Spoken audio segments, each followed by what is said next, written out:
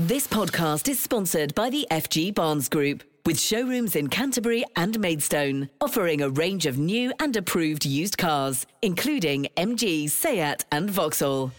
Kent Online News. News you can trust. This is the Kent Online Podcast.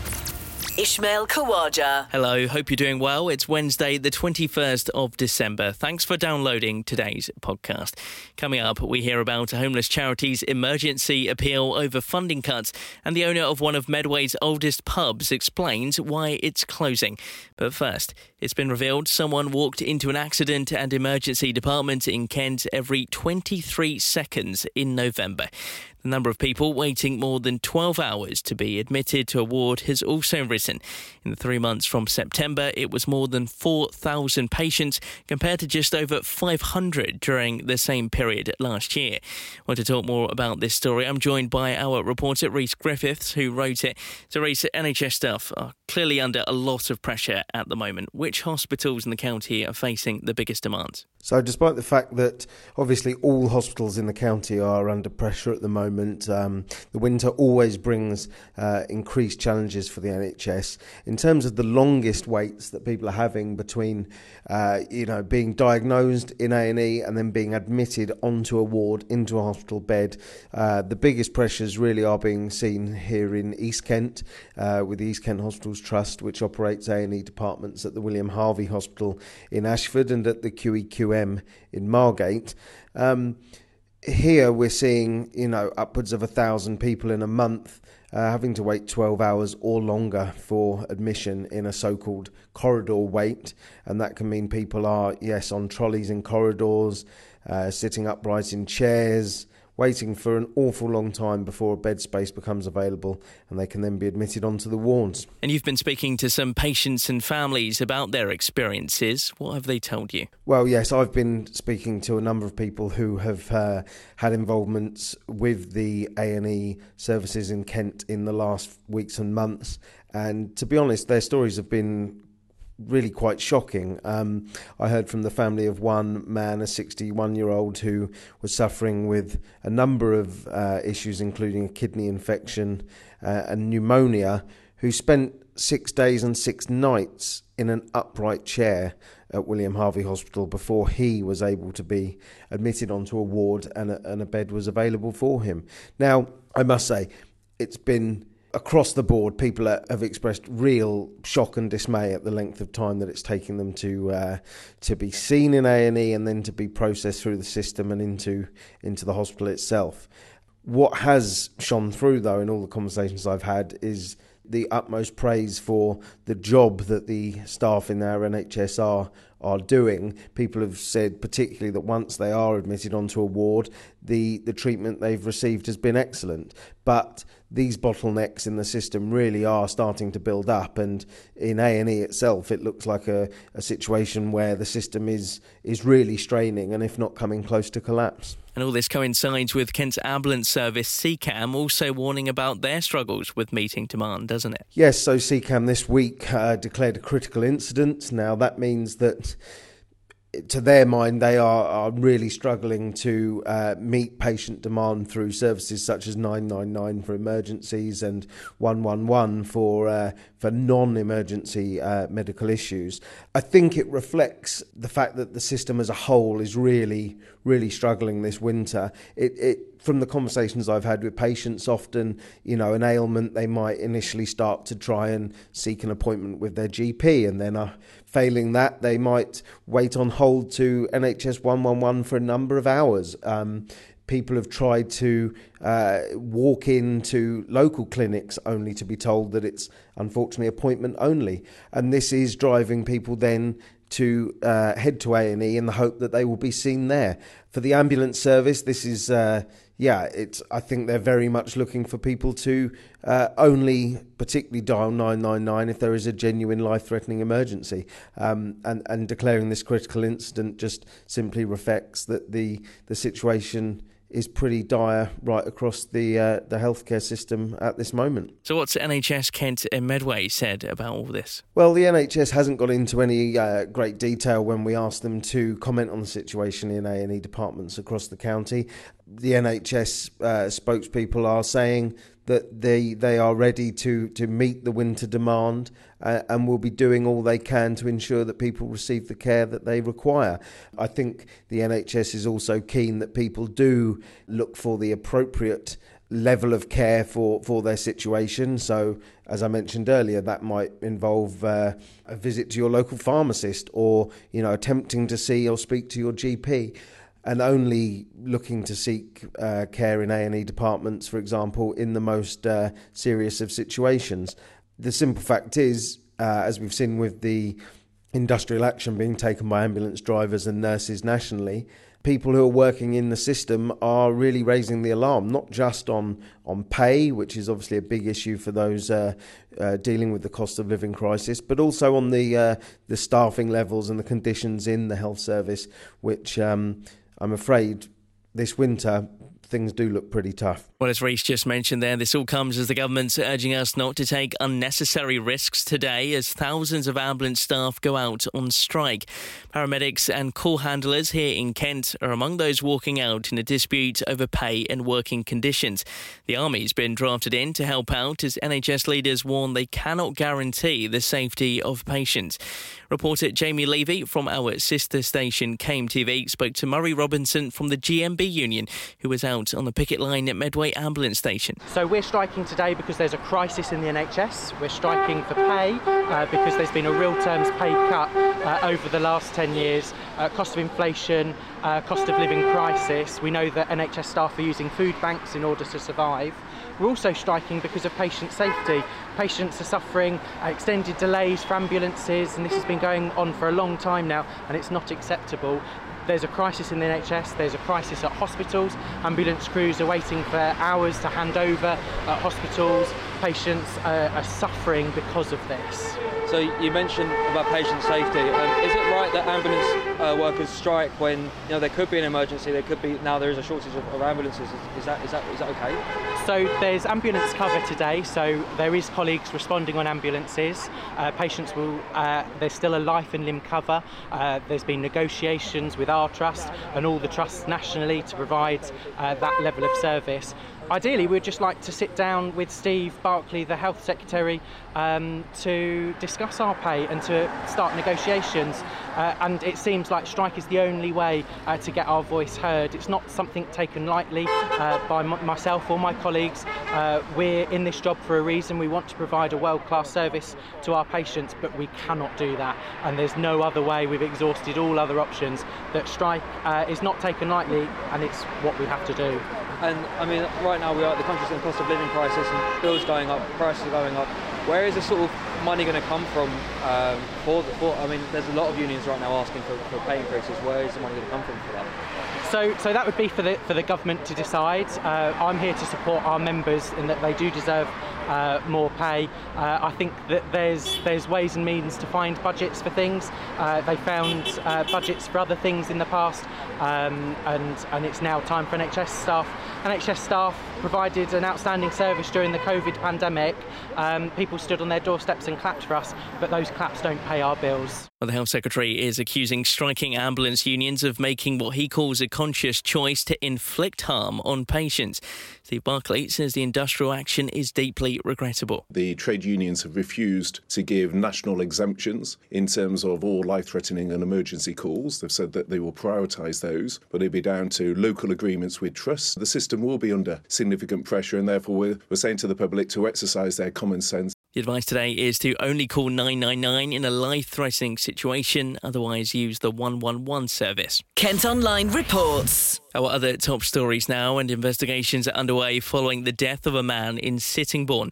The victim was found with stab wounds at a property off College Road in the early hours of this morning. The man in his 40s was pronounced dead at the scene.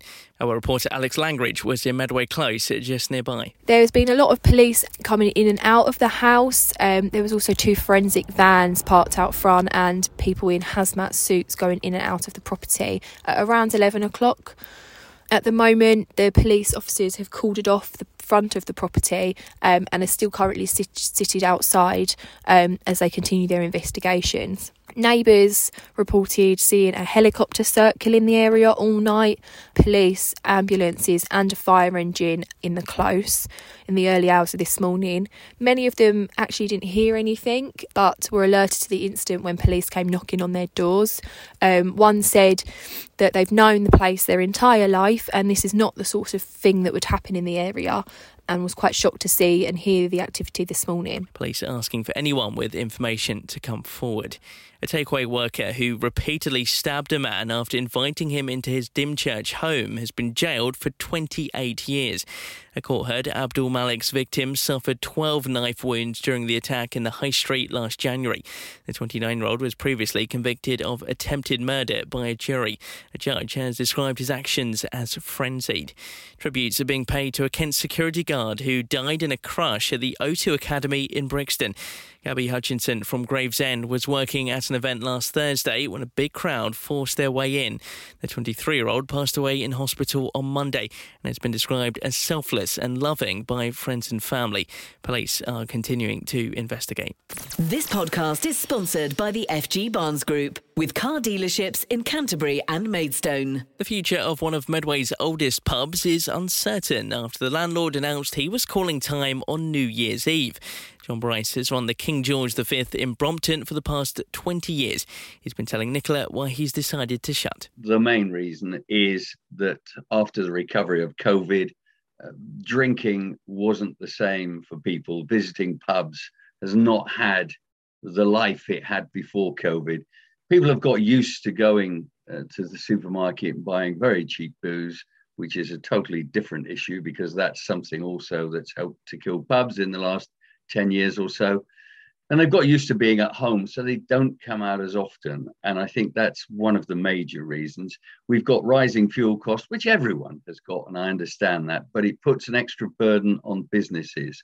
And for example, my last month's fuel bill was £1,200. Well, that's utterly ludicrous for a business this size.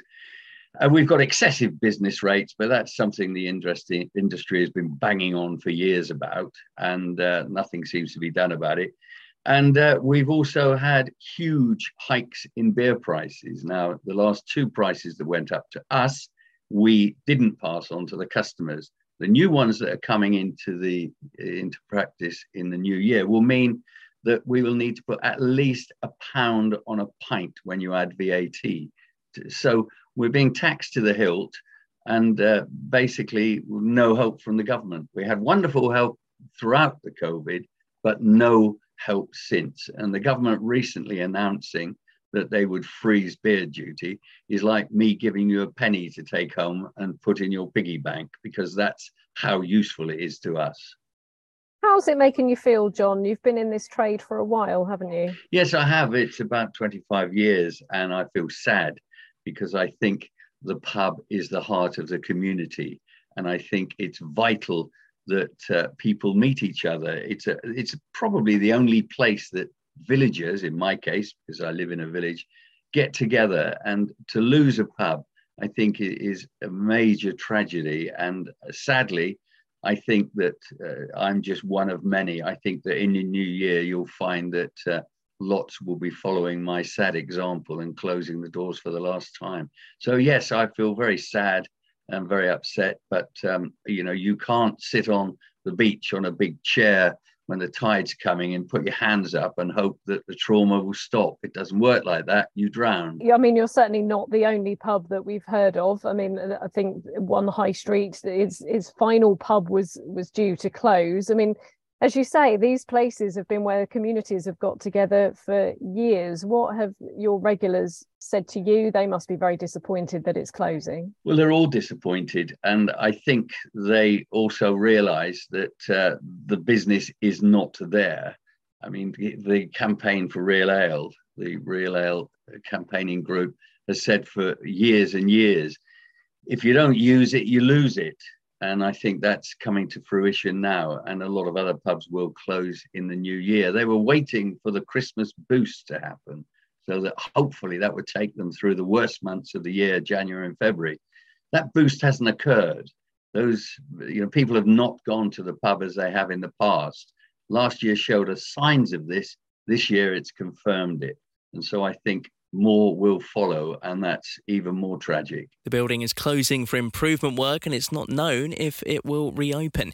Elsewhere, it's claimed more than 400 asylum seekers were illegally detained because of overcrowding at a processing centre in Manston. Emails from the Home Office reportedly show concerns were raised following a surge in small boat crossings in October. Meanwhile, a protest has been held in support of refugees who are apparently being moved to a former military base in Folkestone. 7 people living in a hotel in London have been sent letters by the Home Office, and it's understood they could spend up to 3 months at Napier Barracks as they wait for their case to be processed. Well, the government insists they're working as quickly as possible to move people to safe accommodation. Kent Online reports. Now, the Kent Online podcast has been told children are risking their lives to get to school because of a dangerous road in Canterbury. Young people have been seen climbing over a fence on a busy dual carriageway to get from Reims Way to Toddler's Cove. Campaigners want to create a new path linking the Wincheap and London Road estates to make sure people stay safe. Now, the MP for Dartford has described an expansion of London's ultra-low emission zone to the border of Kent as the most unfair, undemocratic form of taxation this country has ever seen. From next August, motorists using older vehicles will have to pay a charge of £12.50 to drive into all 33 of the capital's boroughs. It's part of efforts to cut air pollution. But during a debate in Westminster Hall, Gareth Johnson said it would be financially damaging for residents and the economy and accused Mayor Sadiq Khan of just trying to make money. Currently, the border with London is fairly frictionless. Thousands of times a day, people drive across the border, often without even knowing it. This is good for London and good for Kent and other counties bordering London. Yet now, Sadiq Khan is building a financial wall between London and the rest of the country. If you're a small business, particularly in outer London, and rely on customers travelling to you, then this form of taxation will crucify your business. Those that have to pay his 7 days a week charge to enter London can't and don't vote for the Mayor of London. We are not Londoners in Kent. It is quite literally taxation without representation or accountability. The 2 areas hardest hit by this expansion are the counties bordering London, who can't vote for the Mayor, and outer London, which the current Mayor doesn't care about, as that's not where the bulk of his votes come from. He says that he will bring in a scrappage scheme for the poorest people so they can change their car.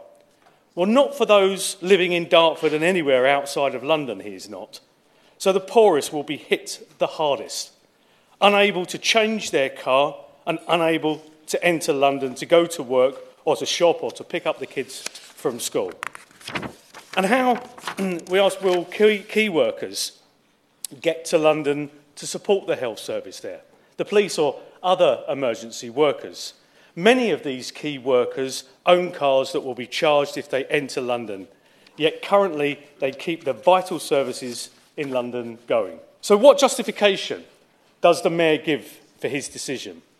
He says it's to reduce pollution. Yet if he really wanted to reduce pollution in London, he would ban these vehicles. But he doesn't want to ban them, he wants to make money out of them. The expansion of the ULEZ scheme has nothing to do with pollution. We know the worst pollution in London is in central London, not in outer London. This expansion could not take place, of course, if it wasn't for the Mayor of London changing his transport strategy. So he has changed it. He has changed it with the votes of the Labour and Liberal Democrat Assembly members, with only the Conservatives opposing. He held a consultation, as we've spoken about, on the ULEZ expansion, and over 60% of respondents opposed the idea. So what did he do? He just ignored them. He just ignored them. What was the point of that consultation exercise? Mr. Hosey, the ULEZ expansion will have a significant impact on the poorest in society. It will price out people going to work, go shopping, or otherwise go about their daily lives. It will place a financial wall around London and take away people's freedom of movement. It is aimed at those who can't vote him out of office and those who don't vote for him. It is the most debilitating, unfair, undemocratic form of taxation this country has ever seen. And it is a window on the soul of the Mayor of London. But looking at the comments section in the story at Kent Online, it seems most of you aren't too pleased about the charge either. And these comments raise similar concerns to Gareth Johnson. One reads, if the ULEZ was about pollution, then the charge would be according to how much pollution a car makes. While another person's written that this is just another unfair money-making scam and should be stopped in its tracks. Some interesting thoughts, but what about the Mayor himself? Well, his spokesperson has given us a statement.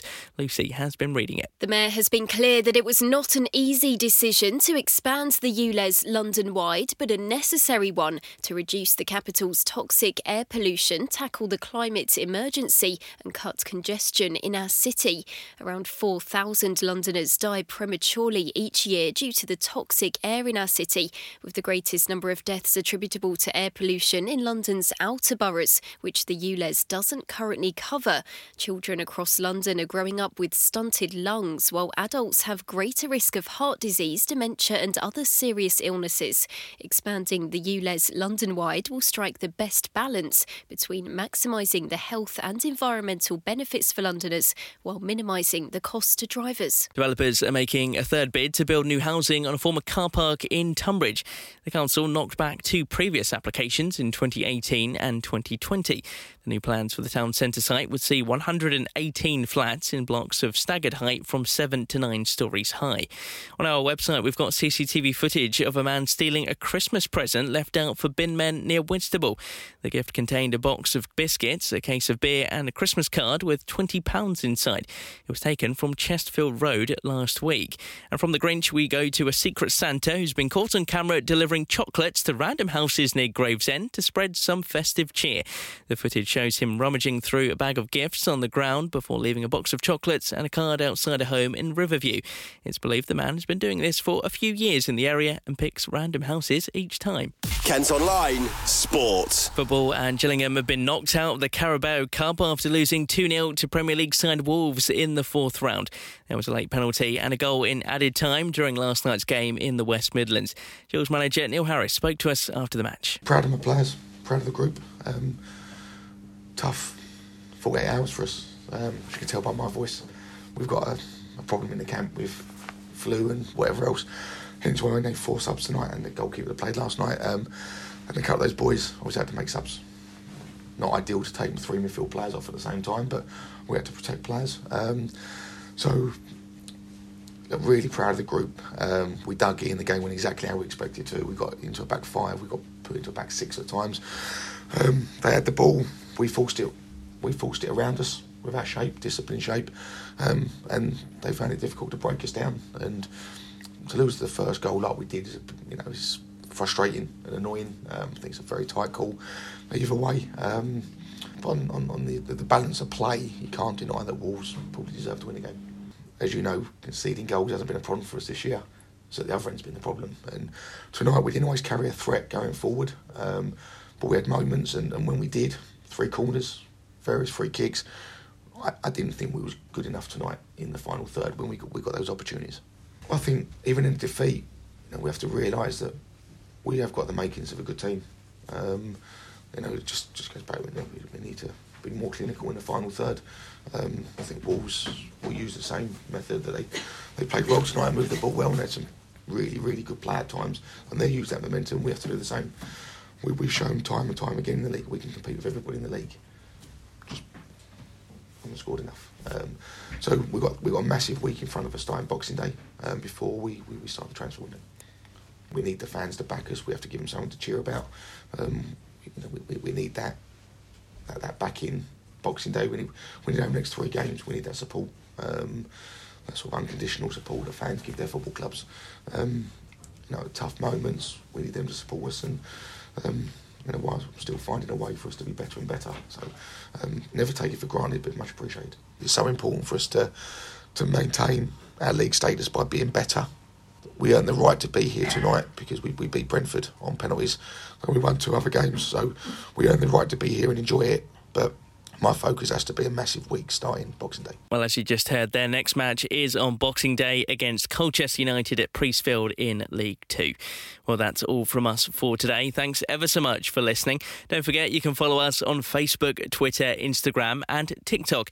You can also sign up to The Briefing to get a daily update of the top stories each morning. Just head to kentonline.co.uk. News you can trust. This is the Kent Online Podcast.